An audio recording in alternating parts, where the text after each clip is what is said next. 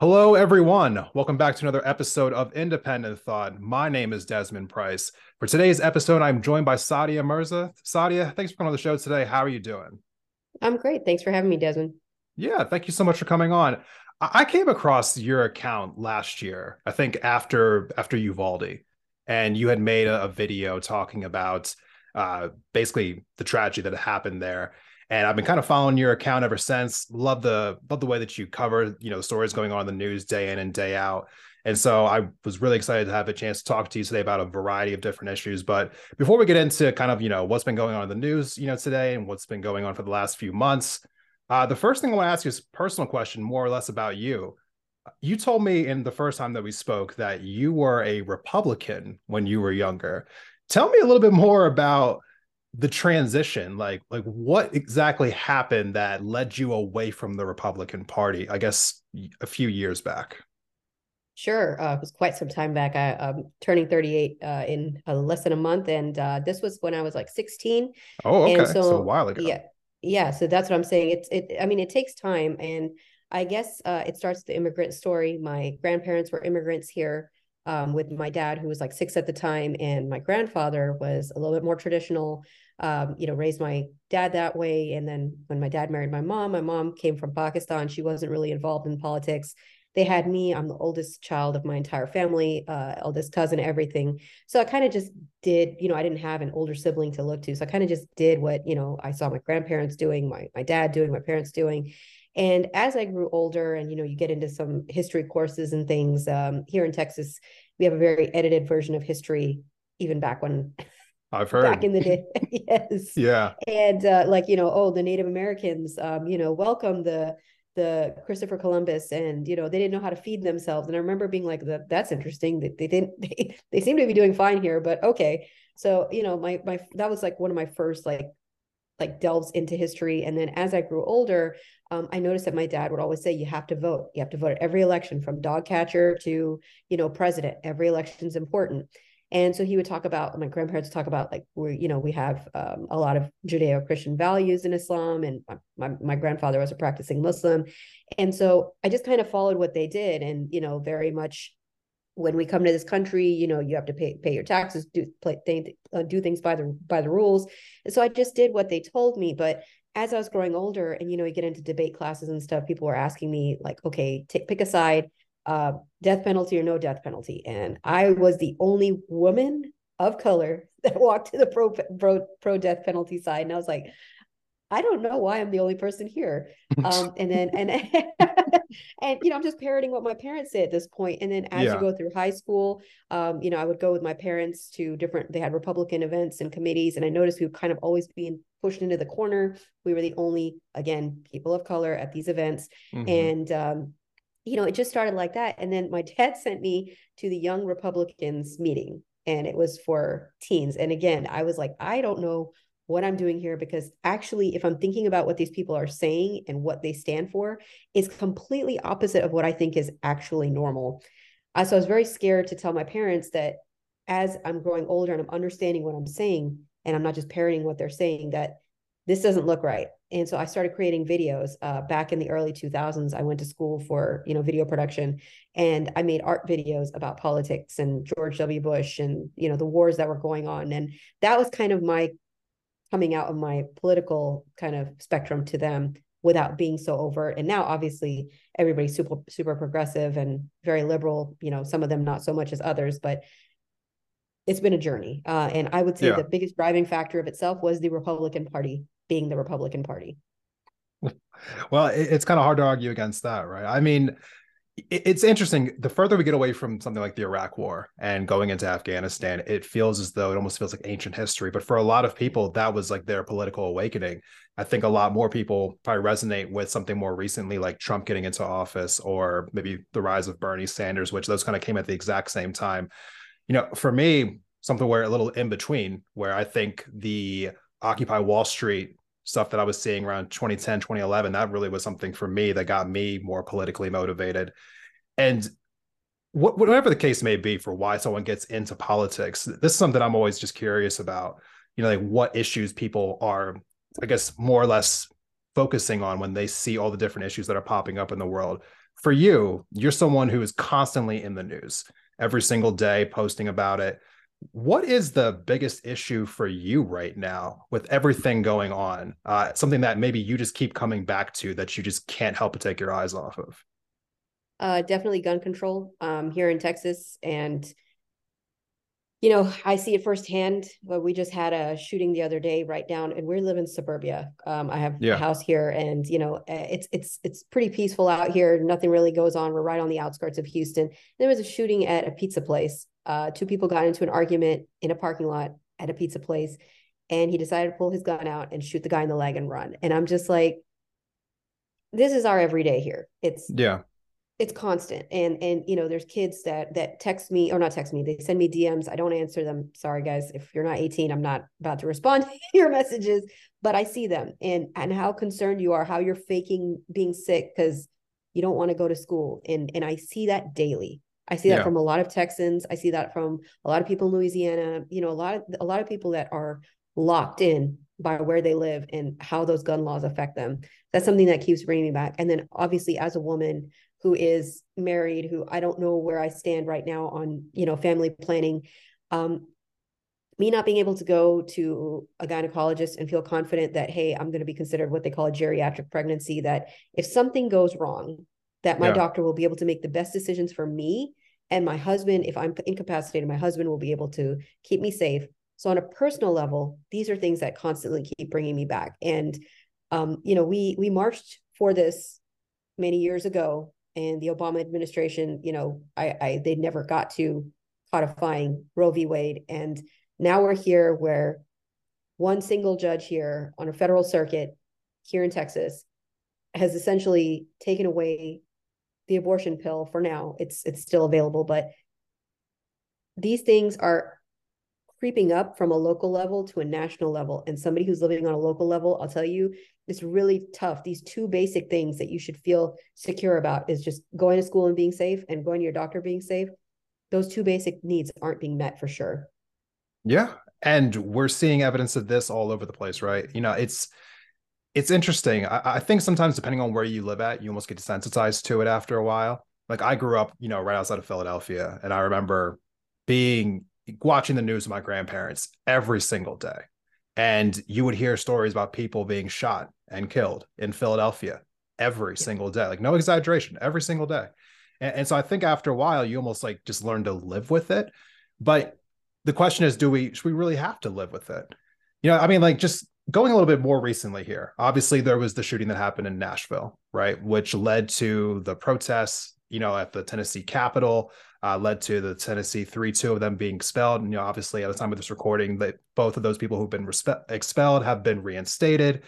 But I want to ask you the importance of that story more particularly, because as we're seeing people in state legislatures trying to speak out more and, standing up for gun control in red states, how important is that story in your opinion? Just the whole like spectrum of it. It was monumental, not just on gun control, but also on the racial divide here, and like just the mannerisms that certain Congress people had towards the Tennessee Three, and Yeah. two of them particularly, both the Justins, right? So I think it was monumental. I think the fact that they are representing their constituents that are begging for gun control, right? You've got students that have filled the halls. I know some people on the right like to compare it to the insurrection, saying that it's the same thing. But I don't think 6-year-olds and 12-year-olds and 14-year-olds protesting peacefully, which they're allowed to do at the Capitol, saying, hey, protect me. You keep saying save the kids, so actually do it, right? Right. They're being represented by people. They've got people walking alongside them saying, we understand you, we hear you, because we were elected by you. And that's a problem because it conflicts with your NRA checks. It was such a blatant, the disrespect the fact that they use their decorum, right? Like what were they thrown out on? Both the Justins and Gloria approached the well without being recognized. Yeah. So you're finding these technicalities. Sorry, go ahead. No, yeah, they were just finding technicalities to silence them. It was an obvious just overreach of power. It was Completely. pretty blatant that they didn't actually, really have an issue. They were just using the opportunity to flex their power. Exactly. And then who was the congressperson when Justin Jones was taking video of the hall, showing the students inside, and he attacked him. There was there was one of the congressmen, I forget the Republican congressman at the moment. He reached back and smacked the phone out of his hand, or tried to reach for his phone, and that's okay though. But not approaching the well, without being recognized. Like I said, it was not eye-opening to those of us in the South, because we're very well aware that there is a discrimination going on here, that there is a priority of inanimate objects and clumps of cells that don't exist versus real people that exist. Right. So we see it daily. And I think this was important because it was on a national level where people got to see these people. But I'm glad to a certain degree it happened, because we have new champions for us. We see Justin Pearson, we see, Justin Jones, Gloria, we see all of them and we say, wow, they were willing to stand up against this entire body and stand for what's right. So I think at a national level, we gained 3 heroes. Yeah, and just going on that a little bit, it was so obvious just how much of a farce it all was. I'll have to admit that I'm confused as to like which Justin is which, but the one in particular from Nashville, when he was able to go up in front of the House and speak, and talking about the different members, of the state legislature who had one been like admitted to, what was it, abusing a child, another one Being who in a was seat. yeah, another person who was peeing in a seat, another person who was under federal investigation. It's just like it was obviously all a joke. None of those people have been expelled, but you expelled 2 people for what bringing a megaphone into the halls and protesting with people. No, it's a joke. He was like, basically, you were trying to say, hey, we have the power to get rid of you. We don't like that you're using your voice. It just feels as though the party that's constantly complaining about cancel culture and censorship, took the first opportunity to cancel somebody and censor them when they had the ability to. So, but that's just my bias coming out here a little bit. Let me kind of pivot a second here, though. Talk about gun control. This is something that I kind of wanted to pick your thoughts on. We hear that phrase all the time, and I think for different people, it has different meanings. And so maybe what I consider to be gun control might be different than what somebody else considers to be gun control. So, as content creators, I'm always just interested in how somebody else feels, because we're essentially disseminating more information to more people. So for you, when you think of the phrase gun control, what exactly does that mean, like, for you, and what do you think the solution should be as far as limiting gun violence in America? Sure. For me personally, I I don't I wish in a ideal world that Yeah. does not exist, that we did not have guns. But in saying that, I acknowledge that we have a Second Amendment. I Yeah. acknowledge that people use it for protection. I acknowledge that it needs to be there because these are the rights awarded to the people that live here and that are citizens of the United States. So when they say gun control, I mean, we were fine back when they banned the AR-15s and the automatic rifles, the assault rifles. Um, and when they let that expire, and we've seen the number of mass shootings skyrocket, and it be a gun that is always the choice, it's the preferred choice of a mass shooter, right? Because Right. if you go down the list, that's always the one that they use. Right. And it does the most damage. And I know a lot of people are like, here, especially here in Texas, well, I want to keep it because I go hunting with it. I don't know what you're hunting, an obliterated deer. Okay. Because there's videos out that show what one of those shots does at the receiving end. And when I hear gun control, I hear we need to make sure that those kinds of weapons that don't serve any real purpose in hunting, in protection, and that are the center of this controversy and are causing the deaths of a lot of our young people, that needs to be taken out. We need to do background checks.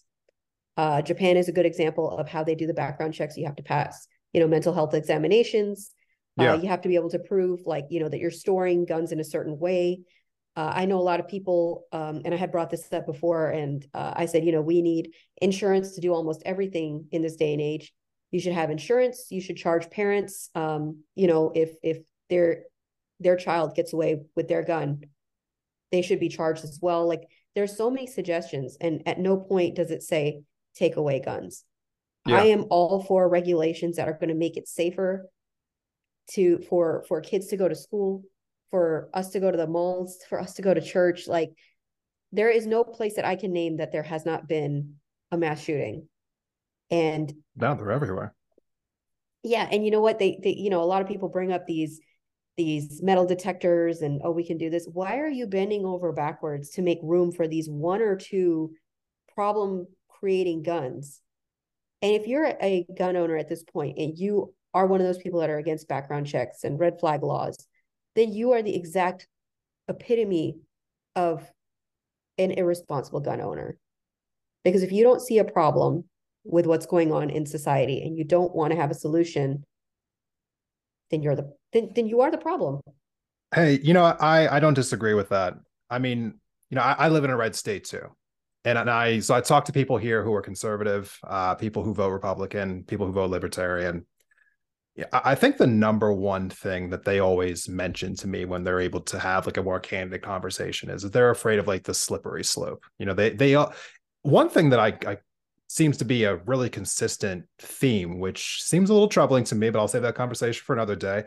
So a lot of like grand conspiracy ideas that seem to come about Yeah. all the time. It's just like this belief that the government has this great plot to somehow submerge, democracy and take all your guns away. It seems to be this almost like this fear that's like perpetuated through everyone. And the more that I pay attention to politics, I'm just like, a great plot. They can't do anything, like effectively. But anyway, for me, it really comes down to this.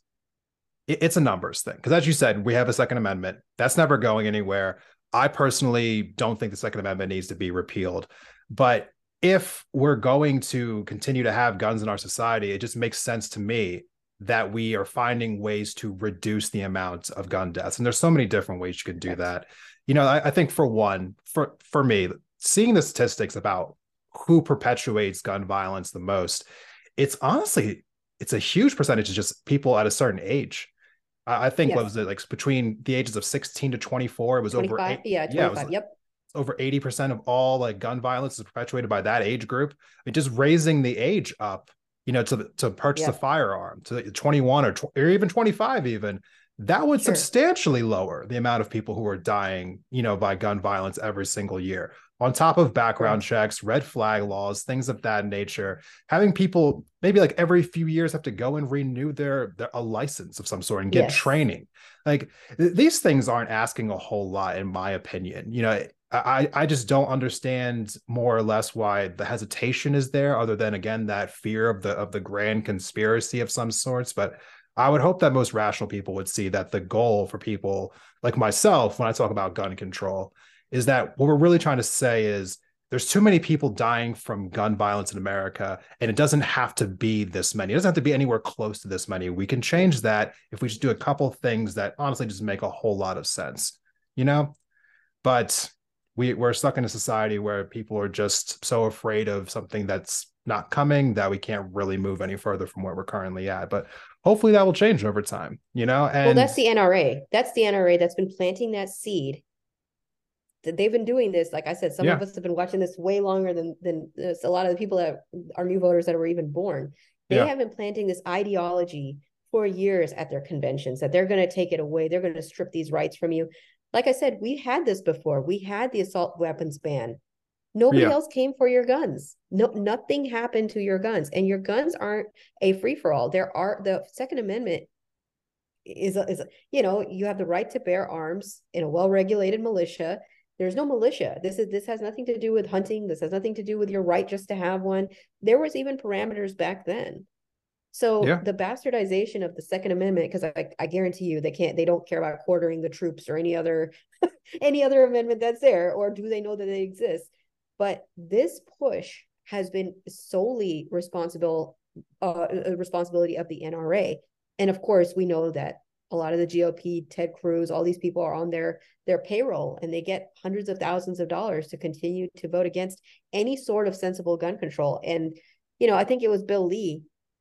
Bill Lee calls for an order of protection law to keep guns away from dangerous individuals.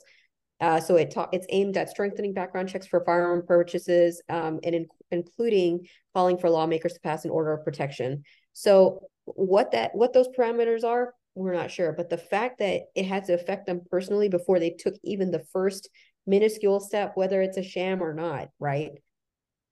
Why does it have to affect you personally? I know a lot of people there's this stupid conversation, especially going around in Texas, that, to keep kids safe, you should just homeschool. And it's like, homeschooling is a privilege, first of all. That means that somebody can be home to take care of your kids. Right. Number two, how many people can afford that? Yeah, how are you going to afford that? Number two, you guys were going nuts during COVID, and you're like, we need schools open. We need to send our kids somewhere. And now you're going to take hold of their education from their entire preliminary years. I don't think so. It's a individual solution to a societal problem. Homeschooling is not a solution. Giving kids bulletproof backpacks is not a solution. Making them do school shooter drills and have little buckets in the classroom for like supplies and stuff, and in case a school shooter comes in, and then that bucket converts into a little makeshift toilet that they can use if they have to. All this, you're okay with doing all of this for a stupid gun? I'm just never going to understand it. No, but I think you put it so eloquently. It's the power of lobbying, and it is something that is pervasive throughout Washington. And I think, every election cycle, we're always constantly talking about like how much we need to get these people out of Washington, right? But we dress up a little bit differently. We talk about getting the money out of politics, right? Yeah. Getting dark money out of politics. It's all the same thing. Lobbyists are roaming the halls of the Capitol and the White House, constantly trying to make sure that legislation either gets passed or prevent legislation from being passed that would otherwise affect their bottom line. And it leads me to my next question about our current president, Joe Biden. But before we talk about our president, we're going to take a quick break. And when we come back, I will ask Saadia some questions about Biden and about our former president, Donald Trump. Stay tuned.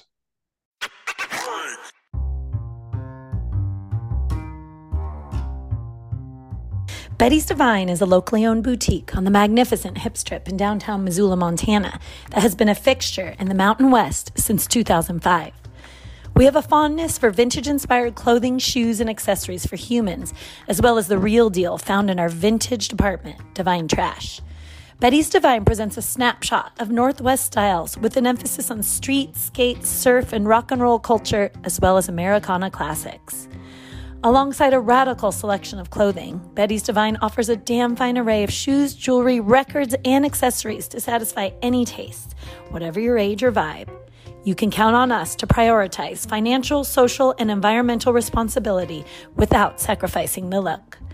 Visitors enjoy a lovely atmosphere, dreamy tunes, and the best customer service in the West. And you can shop us online at bettysdivine.com.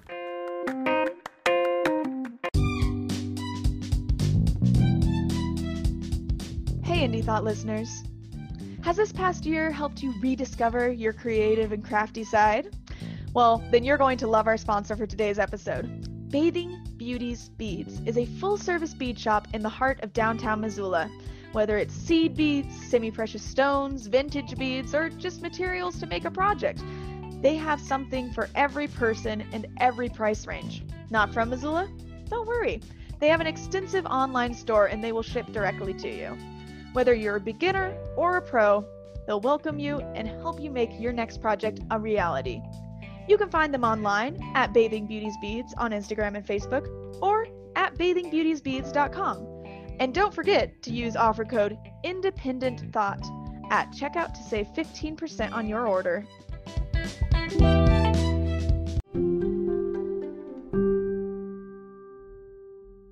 Welcome back from the break, everyone. Thank you for sticking with us through this episode of Independent Thought.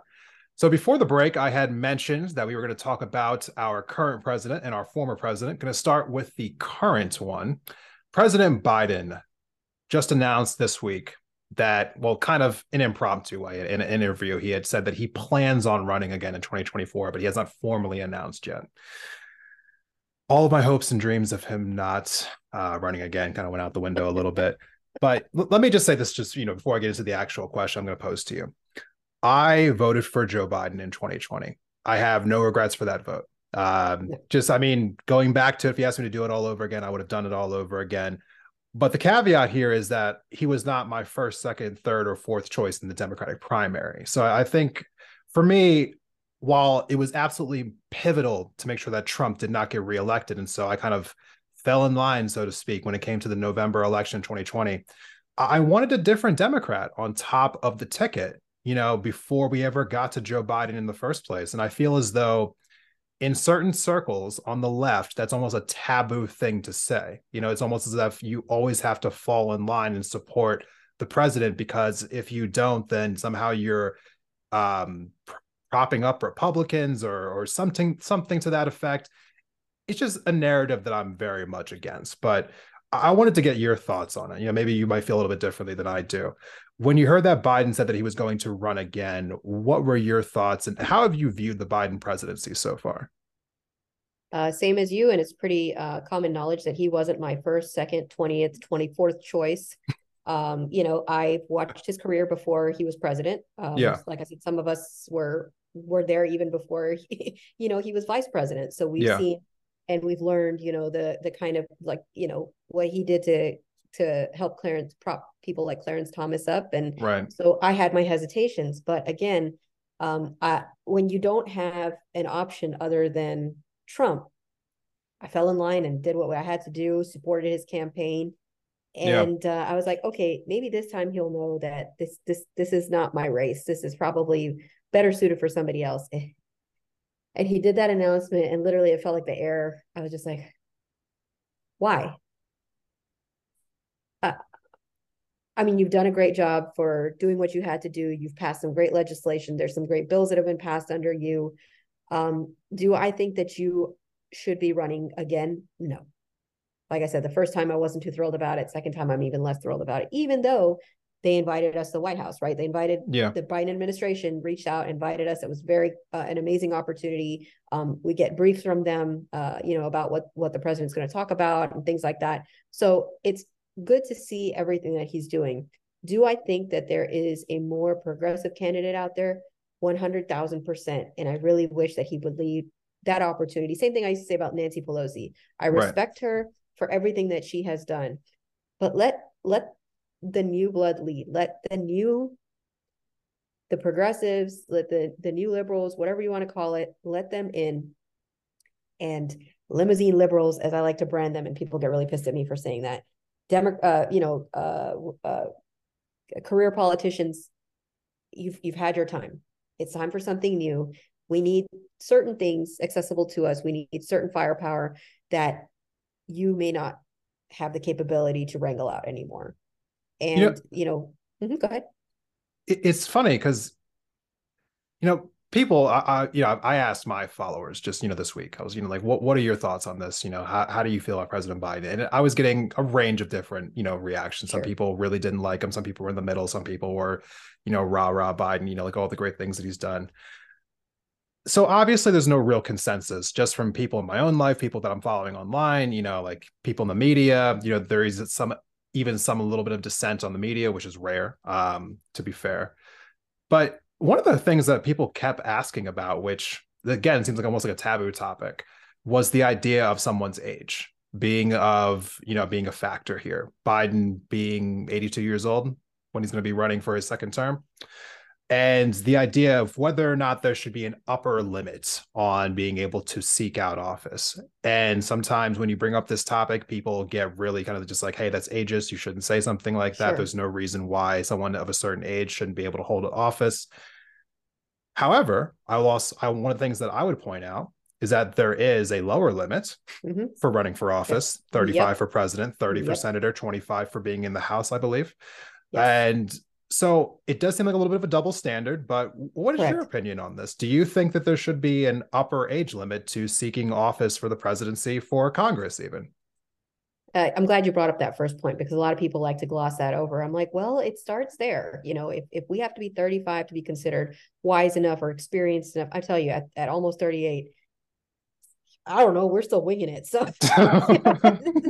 it's just I just feel like I am more in touch with the people right now that are, trying to figure out their finances, family planning, getting married, versus somebody like my grandmother who is also about Joe Biden's age and Yeah. the world that she comes from. And while I respect, their careers and what they've done, and I love Bernie Sanders. Bernie Sanders has been my candidate for a very, very long time. Would I want Bernie Sanders running for president? In my heart of hearts, I would love to. Realistically, it would not be fair to ask him to do it and then say Joe Biden is, too old to do it. Mm-hmm. I do believe that retirement age politicians should be allowed to enjoy their retirement just like everybody else, and or go out and start businesses. But I do feel like we need to remind ourselves that we are hiring these politicians to work for us. Yeah. And how much can they work for us if they don't understand, like the TikTok hearings, right? Watching even people younger than them that don't understand technology the way they should when making So decisions much. about technology. Oh my God. Yeah. And the Restrict Act, they don't even know what they're signing when it comes to the Right. Restrict Act. So those are the kinds of things that bother me. Or like, you don't know that the mifepristone is not just an abortion pill. After women give birth, sometimes women are just prescribed that for, removing stuff that's sticking around inside. I won't TMI you, but placenta and things like that. Like this is a prescription that is more than just terminating a pregnancy. It's not just always that portion of the 2-part pill. Right. And so I don't expect somebody who is 80 something years old to understand that, nor do I expect them to understand TikTok or Meta or who's lobbying them. But I do expect you to let the people who do understand it make those decisions. I personally don't think that Joe Biden should run again. I don't think Trump should run again for sure. That being said, Ron DeSantis is even more dangerous than him. So it's kind of like, I feel like we're all screwed in this election. Let's just be frank. And if he runs, we're all going to have to vote for him again begrudgingly. And like I said, not shitting on his legacy or all that he's accomplished. It's just it's time to let somebody else take the reins. Yeah, I could do a whole episode on my issues with Biden, and I have done episodes on that, and I'll probably do more in the future. So I'm going to save all of my gripes for another time. Trump, someone I want to talk to you about. Another person who would be entering their 80s if they would be reelected and obviously running for office again, and the number one person polling in the Republican Party is under indictment. And it seems as Yeah. though there might be a couple more coming down the pipe. Here's the question that I wanted to ask for you about Trump in particular. There was a discussion going on online prior to the DA in Manhattan, Bragg, like bringing forth the indictment about the hush money payments. Stormy Daniels happened back in 2016, 2017 as well.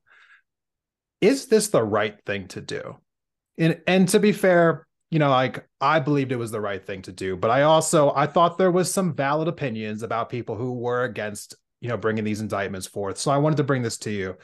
The fear is that bringing these indictments on Donald Trump, actually, they're never going to stick. And that is only going to make him more popular and probably allow him to cement his stance as the number one Republican, winning that nomination, heading to the 2024 election as the GOP nominee. Do you think, knowing that is still the right thing to do, to come after him with these indictments? Yes, it is, because everybody should be held accountable for their actions. And I don't think that a fear tactic, like it's a fear tactic. Like, oh, he's just going to become more powerful. Oh, he's just going to, I don't care. He's already powerful. Yeah. His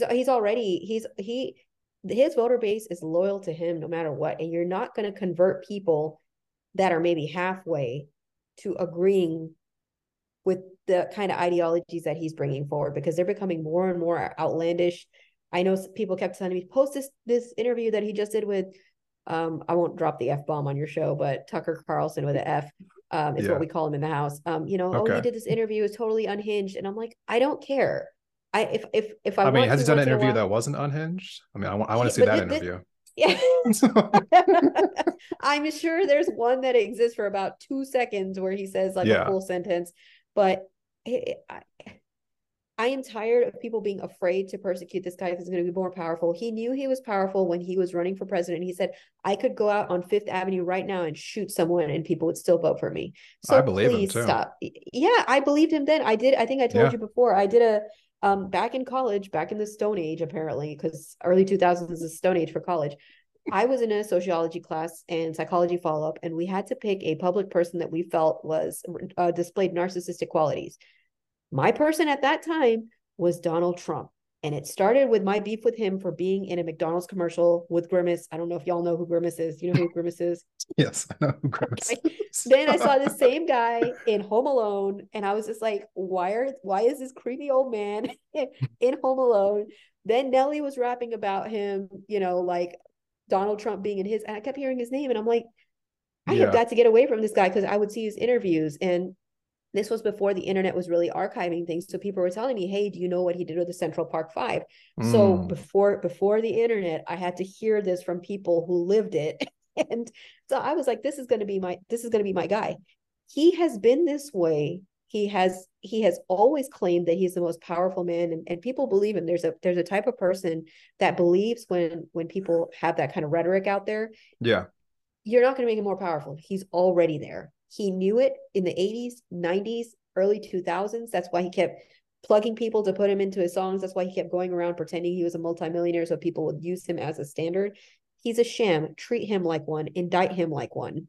That was my position then. That is still my position now. And I know people disagree with it, but I do not disagree with that. When I was talking to people privately about this, I was just saying it's just as simple as this. If he committed a crime, he should be prosecuted. Like the end. Like we shouldn't. This is actually a great thing for America, my personal opinion, because one of the issues that we have is that we believe that these politicians, all of them, not just Trump, we believe that they're somehow above the law, that the rules don't apply to them, that they are this upper class of citizen that can get away with just about anything. And we complain about it all the time. We really do. We complain about it all the time. You're like, oh, look at this person getting away with this, and this.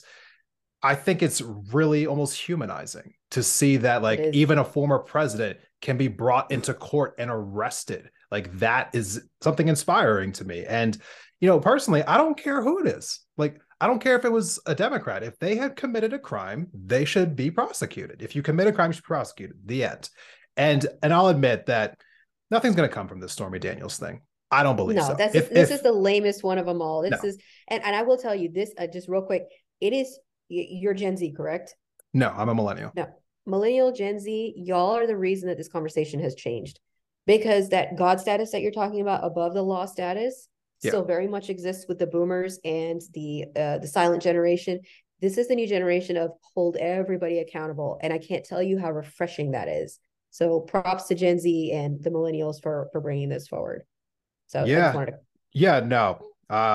definitely millennial. It's something that I'm definitely seeing from us. I think being on the internet more, we're able to have more access to information. So we're not getting our information just from the mainstream media, who always it's always cycled down and filtered to what basically the powerful people want you to hear. I think the more access to the information just allows us to be more critical about these things. And to that effect, I think that the potential indictment that he might face from Georgia, a lot more significant, significant, because he kind of was on the phone saying to find me 11,000 votes. Feels like an open shut case to me, but move on from that. Talk about that a different day. That's the one I've been waiting for. So fingers crossed on that one. The Stormy Daniels thing was just, we had fun with the memes, y'all. Just enjoy that time. So I'm not taking that one seriously. What I am taking seriously though is something that's been happening with the Supreme Court. And ever since I think Roe being overturned last year, it almost just feels like, a little bit before that. And obviously since then, it's just been this cascade of all these decisions being made by the Supreme Court. Obviously following Amy Coney Barrett being appointed by Trump right before the 2020 election. Sorry. You can go through. Hang on. You might want to he's like standing at the corner. Do you want to repeat that? Sorry. Oh, you're fine. Yeah. So starting with, 2020, Amy Coney Barrett, obviously being elected by Donald Trump, in a way where they elect somebody in an election year after they said 4 years prior to that you shouldn't be electing people in an election year, keeping things consistent. So now there is a 6-3 conservative majority on the court, When I spoke to you previously, you had mentioned that you thought that it might be a good idea to expand the court, to pack the court, really. Now we're seeing stories come out this week about Clarence Thomas and all the things that he's accepted, basically bribes for my opinion of it, anyway. Um, what are your thoughts on what needs to happen with the Supreme Court? Is it a good idea to expand the court? Is that going to have any real blowback? What do you think we need to do about the overreach that we're seeing from the Supreme Court, and I guess their partisanness and how they're ruling on all these cases that keep getting kicked up to them? Well, definitely, we need to take a look at Clarence Thomas and remove him from the bench because today, again, they talked about his. I believe that billionaire owns some home that he and his family bought from it. I mean, like it's endless, and these are bribes. That's like you said. Let's call it what it is. Yeah. So we need to take a look at Clarence Thomas. He is not above the law of land, and I know a lot of this, and I hate the word unprecedented, but I know this is not stuff that we've had to deal with before, but we have to deal with it now. I think that when a few other things come out, there's a couple other justices we need to look at. Not really Amy Cohen Barrett, but what's his name, Kavanaugh. Yeah, Brett Kavanaugh. Yeah, who paid off your bills again? That now we're seeing that money is a factor in all of this, right? And people always tell me, like, if you pack the court, well, the Republicans are going to do the same. They're already telling you they're going to do it. Why do you keep waiting? Why do you keep waiting for them to do something they're going to do before you do it? We have 9 Supreme Court justices. There are 13 circuits. There should be 13. So I'm just saying that these are things that are important. We're not asking for something outlandish. And we need our justice system to work for us. What they're doing right now is what I talked to you about before, is that they've set up on purpose. And this is why I tell people these elections are important, because when the president appoints these Supreme Court justices, it's a life term. Yeah. And if things from these federal courts, like these lower circuits, make it to them, they make a federal ruling like the mifepristone one, right? The one that started here, that small group of Christian doctors that literally shopped out Judge Kaczmarek here in Amarillo, Texas, so that they could do this all under the guise of darkness. And he was a Trump appointed justice. He made a ruling that's going to affect everybody in the United States, that I'm going to take mifepristone off the shelves because I think it's unsafe based on the case that I'm hearing. And he knew that, I think it was a Washington judge, an Obama appointed judge, challenged him. And he knew that, cool, that's what's going to happen. This is going to go to the Supreme Court. And we all know what the Supreme Court's going to do, right? They're most probably going to vote in a non-favorable manner. I would hope that they would not, and they would, be just about it. The Biden administration has, I think, asked the Supreme Court to intervene, or the Department of Justice. I'm not sure. I didn't read up on that completely today, but that's why these things are important. That's why making sure that there are a fair amount of justices that represent the views of this country, and not just somebody that was appointed by a literal madman who's just looking for people that would upend what is it? Judge Kaczmarek, that was appointed by Trump, literally has said that it's like, I think it's deviant behavior or disorderly behavior to be what do you call it? LGBTQ. Yeah. He's worked very hard against, and he's published several pieces. He's helped be law advice for a lot of these super conservative Christian groups. So their bias is showing there, and this is going to affect everybody. That's why it's important that we do something about the Supreme Court, or they're going to make decisions for us that are going to affect us essentially until, we all pass. I have one I think it's a simple question, but maybe you might feel differently. Do you think we should elect Supreme Court justices, yes, nationally? Yes. Why do you think that is not the case currently? That's just the way it's been set up. That's just, it was a position that was designed, I believe, if I remember correctly, from ancient days of school. It was a position that was meant to be a lifelong position to prevent people from being bribed, and, to protect the integrity of it. And obviously we see that integrity is not we found people that are trying to find loopholes and not integrity in our current political spectrum. And so, yes, I do believe that they should be elected. That's how I'm feeling about this.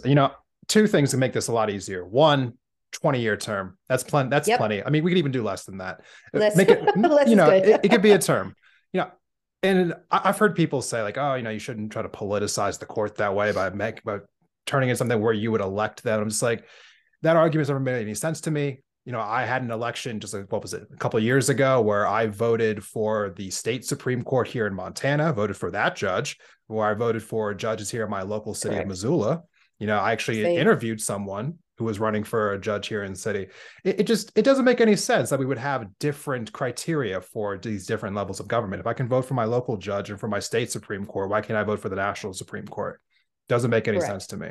You know, and I think that would very much alleviate some of the problems that we're facing, because they would have to appeal to us. They would have to, you know, make their case to us why they deserve to be there. Right. Yep.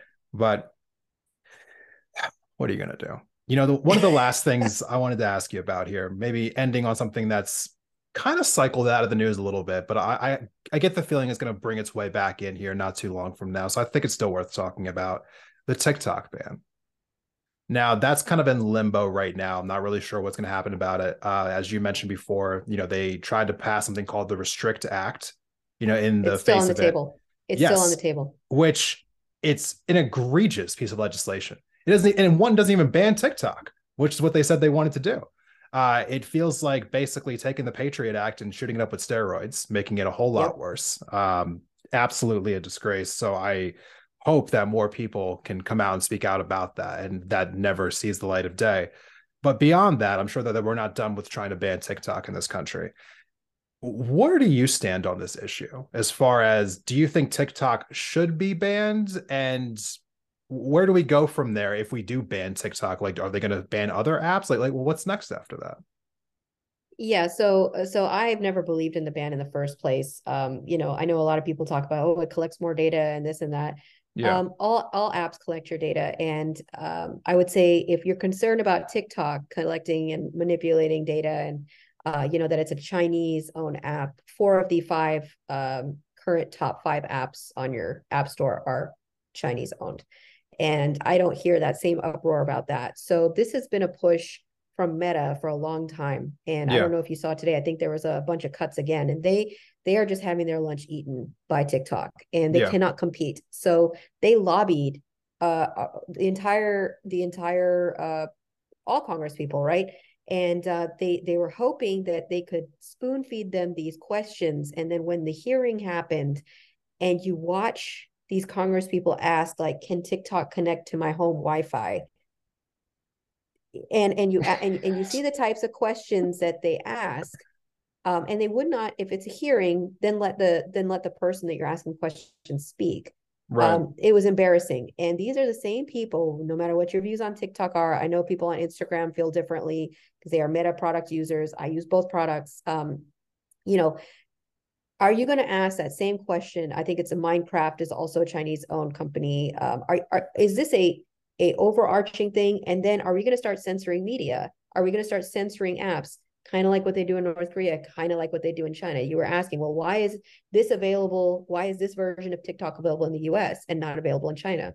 Simple, because they regulate their media and what goes on the internet in China the way they want to. So this Restrict Act is actually not a TikTok ban. They tried to formulate it to sound like that. And what the Restrict Act is, like you said, is a Patriot Act on steroids.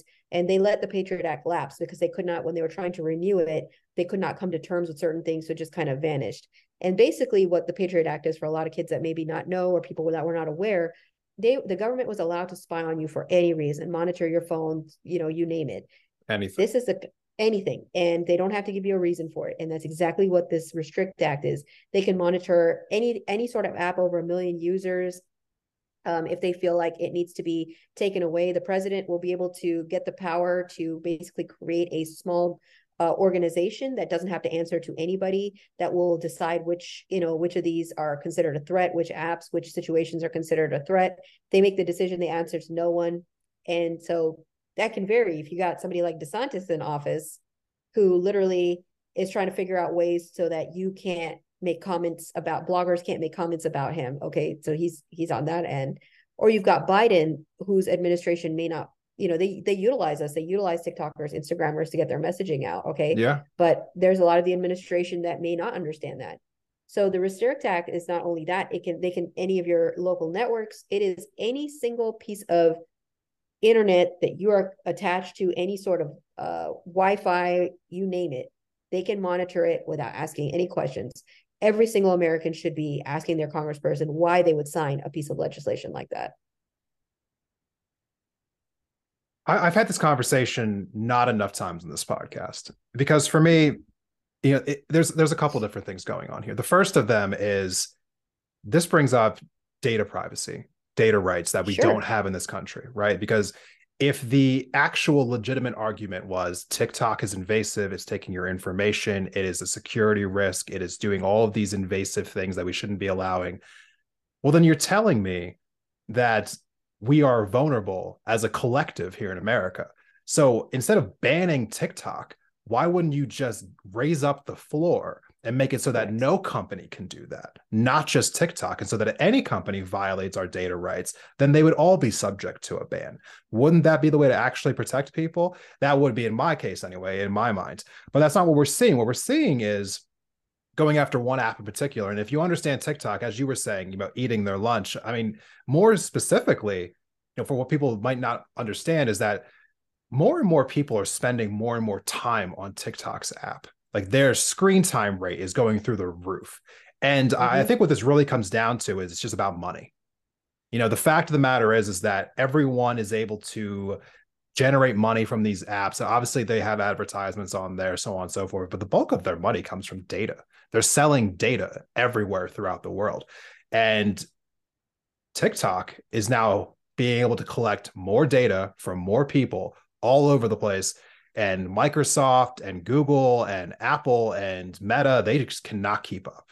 And so it would be not shocking to me whatsoever if this is just a combined effort on their part to basically go in, lobby the US government and say, hey, we can't compete with TikTok, so please get them the hell out of here because we're making a lot less money because of them, and that needs to stop. But that's just been my read on that.